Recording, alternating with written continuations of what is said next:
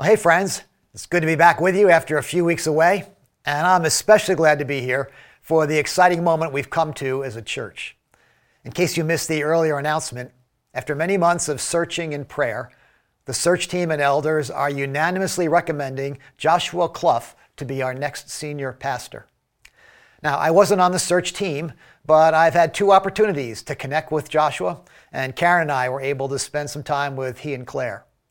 We talked theology and preaching and leadership and New England and running and all the joys and challenges of the senior pastor role at Grace Chapel. And based on all that I've seen and heard, I am happy to offer my wholehearted endorsement of Joshua and Claire. I believe him to be a thoughtful and engaging preacher, a strong and collaborative leader, and a wise and caring pastor. Now, the search committee set high standards, and rightly so. Grace is a unique church with an influential role to play at a formative time in history. I believe God has honored the work of the committee and all of your prayers, and has brought us just the right person to lead Grace Chapel into the future. So I encourage you to check out his bio at grace.org Senior Pastor Search, to be here next Sunday, to hear him preach, and then to cast your vote if you're a member. Now, I'm going to get out of the way for the next couple of weeks so you can enter freely into that process. But you can be sure I'll be in prayer for all of you as you seek and discern God's leading. But as I've been saying all year, I'm not done yet. And after 3 weeks off, you better believe I'm excited to be preaching again. So let's turn our attention to the scriptures and to what the Lord might have to say to us today about our lives and faith and church. Some of you may be familiar with a popular pastor and preacher named Alistair Begg. Begg has been the senior pastor of Parkside Church in Ohio for over 40 years and has had a national radio ministry for most of those years. He's a gifted communicator, a responsible scholar, a fine pastor, and has this Scottish accent that makes him sound super smart and spiritual. Not that I'm jealous or anything. Well, Begg has come under attack recently regarding some counsel he offered to a Christian woman on a podcast. She was wondering if she should attend the wedding of her grandson, who was marrying a transgender person. Now, she doesn't believe the marriage is in keeping with God's design, but she does love her grandson. And Begg was clear that while he too holds to a historic Christian view of marriage, given the circumstances, she should feel free to attend the wedding as an expression of love for her grandson. He acknowledged that everyone might not agree with him and that it might not be the right answer for every person in every situation. Well, Begg was widely criticized for his counsel, accused of selling out his faith, abandoning Scripture, and encouraging this woman and her grandson to sin. And his long-running radio show was promptly dropped by the American Family Radio Network. In other words, he was canceled. Now, I begin with that story to illustrate a disturbing trend in the church today, to shut down people who might challenge or stretch traditional ways of understanding and living out our faith. Many Christians, it seems, are so certain that their point of view is the right one and the only right one, that they not only refuse to consider another point of view, they punish and dismiss the person who dared to ask the question. Whether you agree with Begg's advice or not, surely the question is worthy of conversation and consideration. And surely a fellow believer and faithful servant like Begg is worthy of our hearing and a respect. But it turns out this tendency to shut down dissenting voices and difficult conversations with malice and even violence has been a problem for people of faith for a long time. And today, in Mark's gospel, Jesus is going to confront it. Last week, Pastor John got us started on part 2 of our Kingdom Come series. During the season of Lent, we're focusing on the final week of Christ's earthly life as recorded in the final chapters of Mark's gospel. And in particular, we're focusing on what it means to pray the words, "Thy will be done," And what it means is surrender. Surrender isn't an easy thing for most of us to do. It sounds very un-American. It sounds like weakness. It sounds like defeat. But as we make our way through Mark's gospel, we're going to discover that when it's properly understood and practiced, surrender can be one of the most profound and powerful moves a person can make. Last week, John described surrender as the currency of the kingdom of God. I like that metaphor. Surrender is the way things are obtained or accomplished in God's economy. Well, today we're going to look at a series of conversations, controversial conversations, that took place between Jesus and the religious leaders of the day. Mark presents 5 of them, one after the other, in such a way that we feel the intensity of these conversations and the brilliance of Jesus' response. Now, I'd like us to walk through the first 3 of those conversations, but to take 2 passes at them. First, to expose the ugly tendency behind those challenges, and then to discover the wisdom and the power of surrender.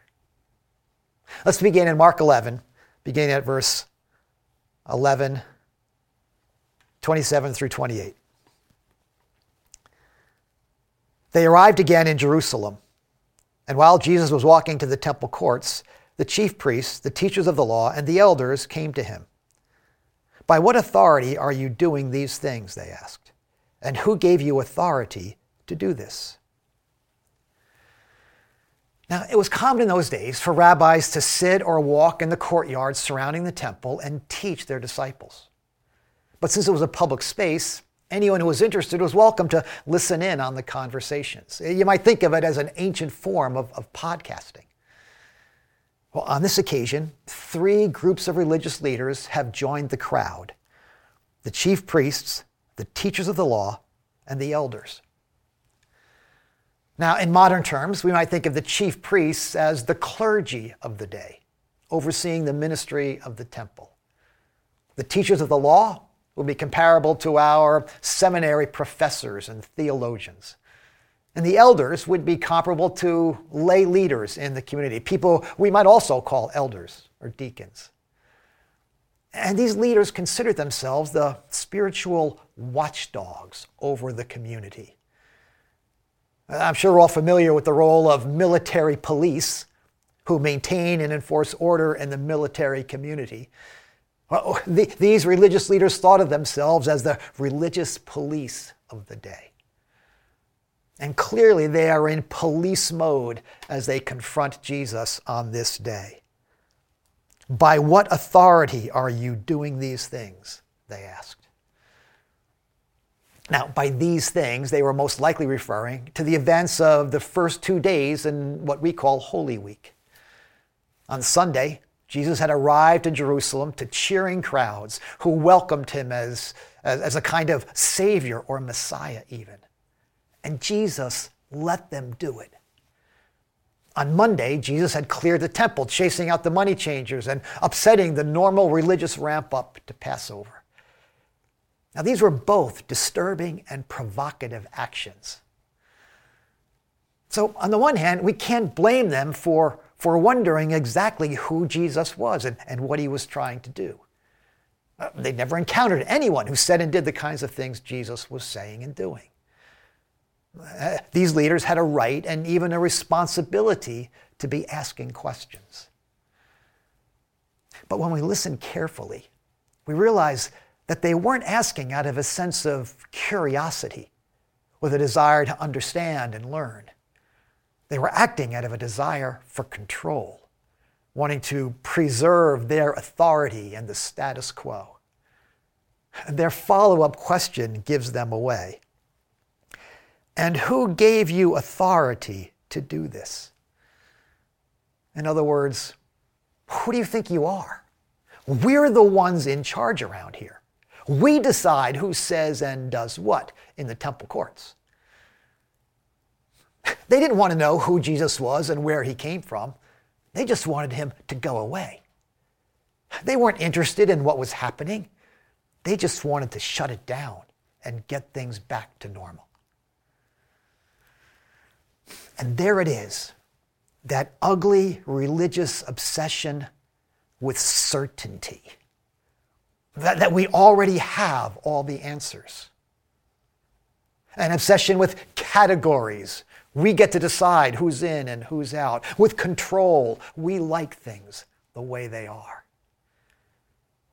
Now, we'll see how Jesus responds to all this in just a moment. For now, let's jump to the next conversation in chapter 12 and verse 13.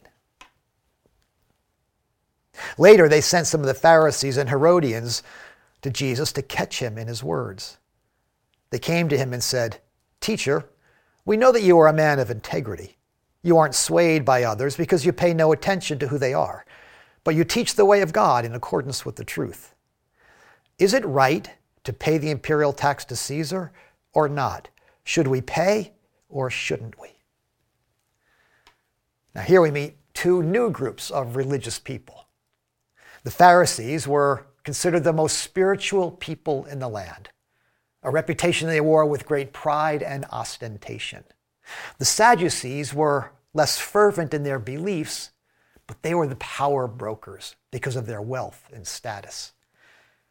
And these groups presented 2 points of view on the question of paying taxes to Rome. The Pharisees were opposed to it on spiritual grounds, arguing that it implied compromise with the pagan empire.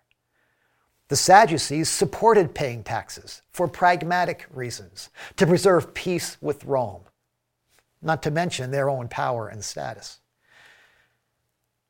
Now, if we were looking for a comparable controversy in the church today, it might have been the recent conflict over masks or no masks during COVID, shutting down or staying open. It was both a political and a spiritual controversy, and sometimes one disguised as the other. But once again, Mark makes it clear that these leaders weren't really interested in hearing Jesus out. They already had their points of view and had already separated themselves into camps.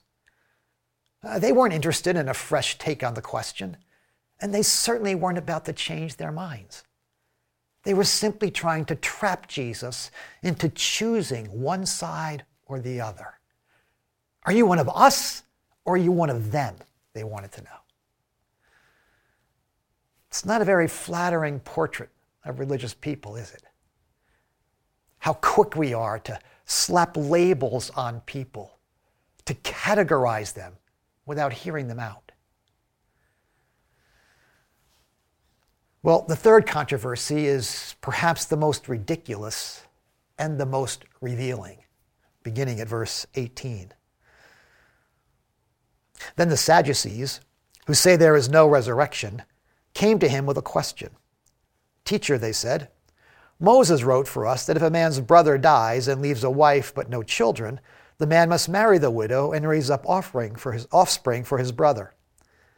Now there were 7 brothers. The first one married and died without leaving any children. The second one married the widow, but he also died, leaving no child. It was the same with the third. In fact, none of the 7 left any children. Last of all, the woman died too. At the resurrection, whose wife will she be, since the 7 were married to her?" What is it about religious people that we insist on coming up with these tests of orthodoxy? I mean, we poke fun at medieval theologians for debating how many angels could dance on the head of a pin. But the modern church has seen plenty of such controversies. Free will versus predestination, which translation of the Bible we should use, when and how Christ will return. When I was graduating from seminary and looking for my first church, a denominational leader told me not to bother applying in his state if I didn't hold to a pre-tribulational rapture of the church. Now, if you're not familiar with that controversy, you might be better off. Now, it's not that these questions aren't worth asking or debating. It's just that they're not worth canceling someone simply because they hold a different view on a complicated question. And in this particular case, Mark reminds us that the Sadducees had already decided there was no resurrection of the dead. So they weren't interested in a conversation or in Jesus' point of view. They simply wanted to make him look foolish and prove that they were right. As we're going to find out, they had sorely underestimated who they were messing with. So these are 3 of the 5 challenges religious leaders raised with Jesus in the middle of that Holy Week. And because he didn't give the right answers, the answers they were looking for, by the end of the week, Jesus was dead. Where does it come from? This obsession religious people have with being right, with making ourselves the arbiters of who's in and who's out, with shutting down difficult questions and punishing those who test and stretch our point of view. It shows up in every religious tradition, including Christianity.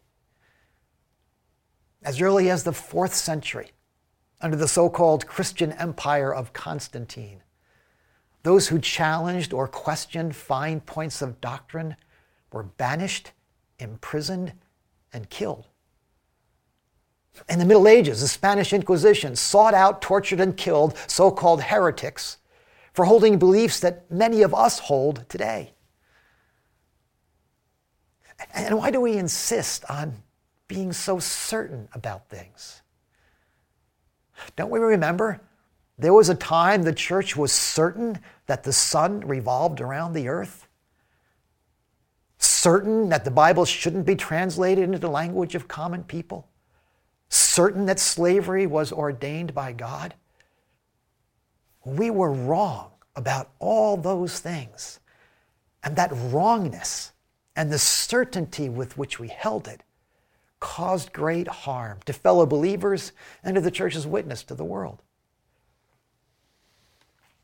Now, please understand, I'm not saying we can't be certain about certain things. God's love for all people, our salvation through faith in Christ, the forgiveness of our sins, the presence of God in our lives, the promise of eternal life. I mean, these things and more are taught clearly in the Scriptures. They've been affirmed by the church from the very beginning. They become real to many of us in our lived experience. The Christian faith is firmly grounded in historical events, reliable scriptures, scientific discovery, intellectual rigor, and in the personal experience of billions of people from every walk of life and every nation on earth. But that doesn't mean we're right about everything. Doesn't mean there isn't more to learn about the work and ways of God. And it certainly doesn't mean there isn't room for question, for debate, for disagreement, and even for doubt in our individual faith journeys and in our faith communities. When our certainty slams the door on fresh thinking, when our religious categories cause division and harm, when our need for control compels us to cancel people or ideas because they upset the status quo, we not only stifle our spiritual growth, we drive away the very people we're wanting to reach. I was talking with a friend recently who was concerned for his grandson, who had grown up in the church, but as a young adult had walked away from Christian faith and embraced a very different religious tradition. It had made things very contentious between the two of them, almost to the breaking point. I could hear the disappointment and frustration in this grandfather's voice as he talked about trying to get through to his grandson. It's a disappointment and a frustration that many of us have felt with people in our lives. And as my friend confessed, we don't always handle it well. So what's a Christian to do in such a situation? Well, for one thing, let's not allow the disagreement to become a battleground or to drive a wedge between us and them. Rather than challenging or correcting someone's belief system, why not get curious about it? Ask them what they find helpful or compelling about it. Ask what they find lacking in the faith they were raised with. Read what they're reading. Listen to who they're listening to. Try to find some common ground. What might happen if we let disagreement become a point of connection rather than contention? If we let questions and doubts draw us together and trusted the Spirit to use those conversations to bring us closer to those we love and closer to Himself. It seems to me that's what Alistair Begg was suggesting to that grandmother. And for the record, I have given similar counsel to people in similar circumstances. If we want God's will to be done in the life of someone we love, sometimes we need to surrender our certainty, our categories, and our need for control, and instead choose curiosity, connection, and confidence in God. Now I'll say that again because it's kind of a mouthful. Sometimes praying, "Thy will be done," means surrendering our certainty, our categories, and our need for control, and instead choosing curiosity, connection, and confidence in God. And when we do that, most of the time we'll find it's not our beliefs we need to surrender, but the posture with which we hold them. So let's revisit those three conversations, and this time focus on how Jesus responds to them. Let's see what we can learn from Jesus about handling questions, doubts, and controversy in a Christ-like way. In the first conversation back in chapter 11, the religious leaders challenged Jesus' authority to do the things he was doing. Mark tells us, Jesus replied, "I will ask you one question. Answer me, and I will tell you by what authority I am doing these things. John's baptism, was it from heaven or of human origin? Tell me." Now notice, Jesus doesn't have a problem with questions, or even with this question. It was actually the question he wanted them to be asking. He just wasn't going to answer it for them. He wanted them to wrestle with it, to consider the evidence, to examine their own hearts, and to come to their own conclusions about him. So instead of giving the right answer, as we are so often quick to do, he asks another question to keep the conversation going.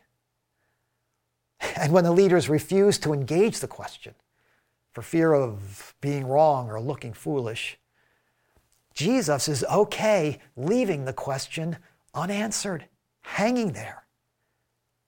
He wants them to take responsibility for the question and the answer.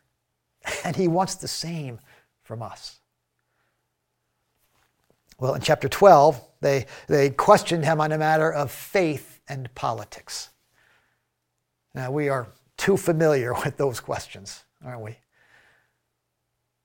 Should God's people pay taxes to Caesar or not? And once again, they weren't really interested in the question or the discussion. They just wanted to know whose side he would be on, the Herodians or the Pharisees.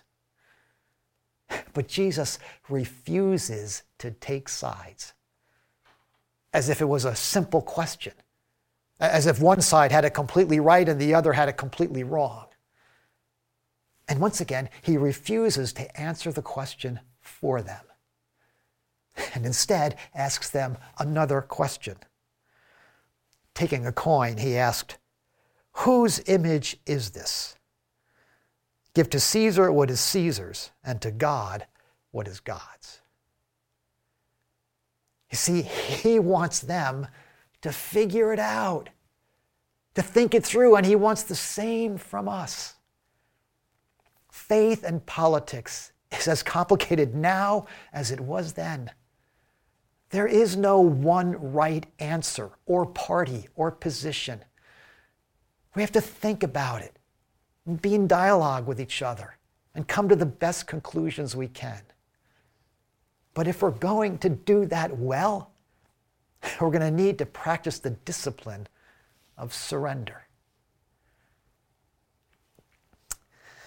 Well, thirdly, they questioned him about the resurrection and the life to come. But they weren't really questioning, were they? Mark tells us they had already made up their minds. They were certain there was no resurrection from the dead. So Jesus replied, "Are you not in error because you do not know the Scriptures or the power of God? When the dead rise, they will neither marry nor be given in marriage. They will be like the angels in heaven." Now, we don't have time for a deep dive here, but I'm guessing that many of us have stumbled over this teaching, especially those who are or have been happily married. Will people who have been special to us in this life no longer be special to us in the life to come? Well, the short answer is we don't really know.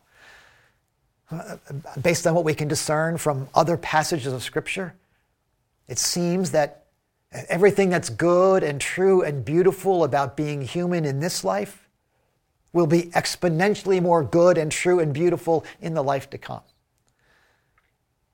But Jesus is reminding these leaders and us that our earthly minds and categories are simply not able to comprehend these realities. In the same way, maybe, that a preborn child who feels close to their mother in the womb can't possibly imagine how much closer they will feel to their mother once they're free from that cramped space and can relate to her face to face. Their relationship will be very different, but exponentially better. So it might be for the relationships we bring with us into the life to come, including marriage. I mean, for starters, consider the fact that your spouse will no longer do that annoying thing he or she does, and neither will you. So Jesus reminds these earthly leaders, these religious leaders, that their earthly knowledge and categories are sometimes inadequate for comprehending spiritual truth.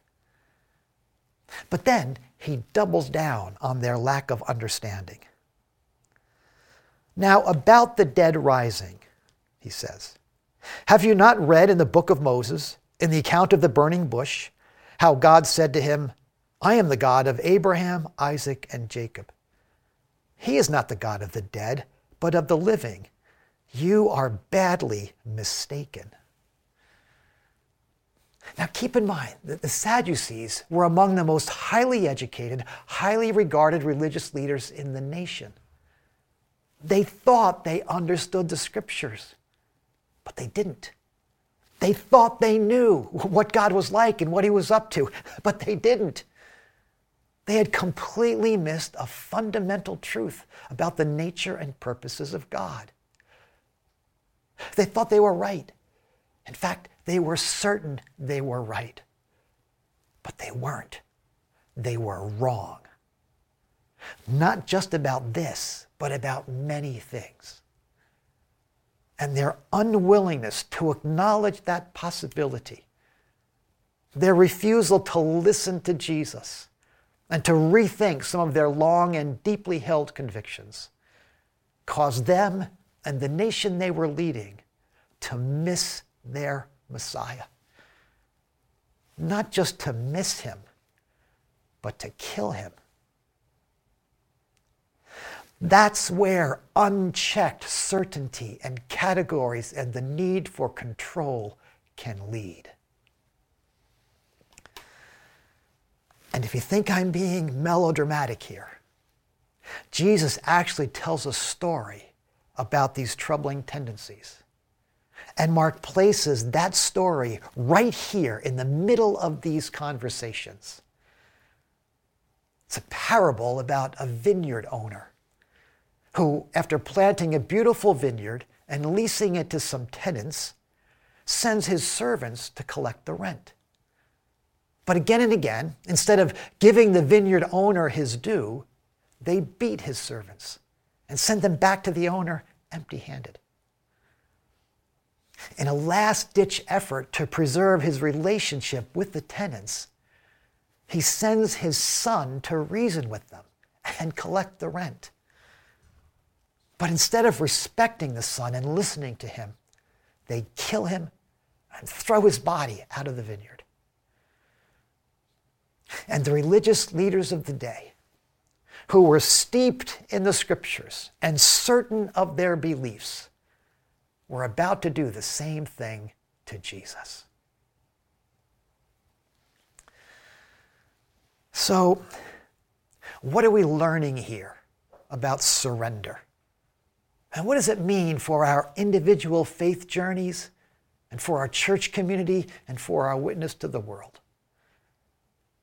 Well, the big idea is that sometimes praying "Thy will be done" means surrendering our certainty, our categories, and our need for control, and exchanging them for curiosity, connection, and confidence in God.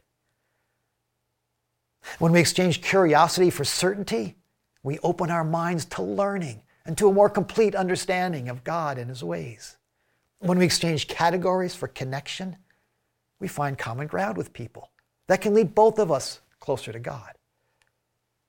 When we exchange our need for control with confidence in God, we're free to sit with uncertainty and doubt and to wait for things to become clear in God's good time. So in terms of our personal faith, it means not being afraid of questions or doubts or of disagreements. Jesus had no problem with questions. He asks hundreds of them in the Gospels. We don't need to fear questions and doubts and disagreements. We need to follow them, wrestle with them, let them lead us to a deeper knowledge of God and his ways. In terms of our church life, it means holding space for questions and doubts. It means not walking out on each other when we disagree, whether it's about faith or politics or whether or not to attend a wedding. It means being in dialogue with each other. It means being willing to say, "Tell me more," or "I never thought of it that way," or "I may be wrong." And when it comes to those who have walked away from faith or who embrace another faith, we make our differences a point of connection rather than a point of contention. We respect each other enough to listen and learn, remembering that we're all on a journey, that none of us has it completely right, and that the Spirit can use relationships and conversation to lead all of us closer to the truth. And finally, as we said earlier, surrendering our certainty doesn't mean that we can't be sure of our salvation. In fact, in one of his letters, John says, "I write these things to you who believe in the name of the Son of God, that you may know that you have eternal life." That you may know that you have eternal life. But notice, that knowledge, that certainty, isn't based on what we believe, but on who we trust. That's an important distinction. Our certainty doesn't rest on what we believe, but on who we trust. And that's where the religious people of Jesus' day went wrong. They were so hung up on the what that they missed the who. They missed Jesus. So for our own sake, and for the sake of those we love, let's not make that same mistake. Our faith doesn't rest on our knowledge of the Bible or our doctrinal statements or our religious practices or our righteous behavior. Our faith rests on the person and work of Christ. His beautiful life, his sacrificial death, his triumphant resurrection, and the promise of his coming again to put all things right, including each of us. And of that, we can be sure. Let's pray.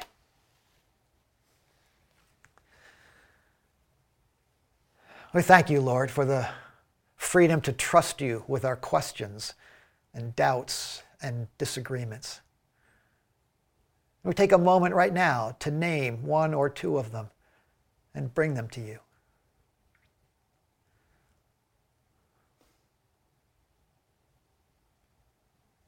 Forgive us, Lord, for the times we have been so certain or stubborn or self-righteous that we've done harm to others and to the goodness of Christ and his gospel. We take a moment now to confess those times and those failures to you.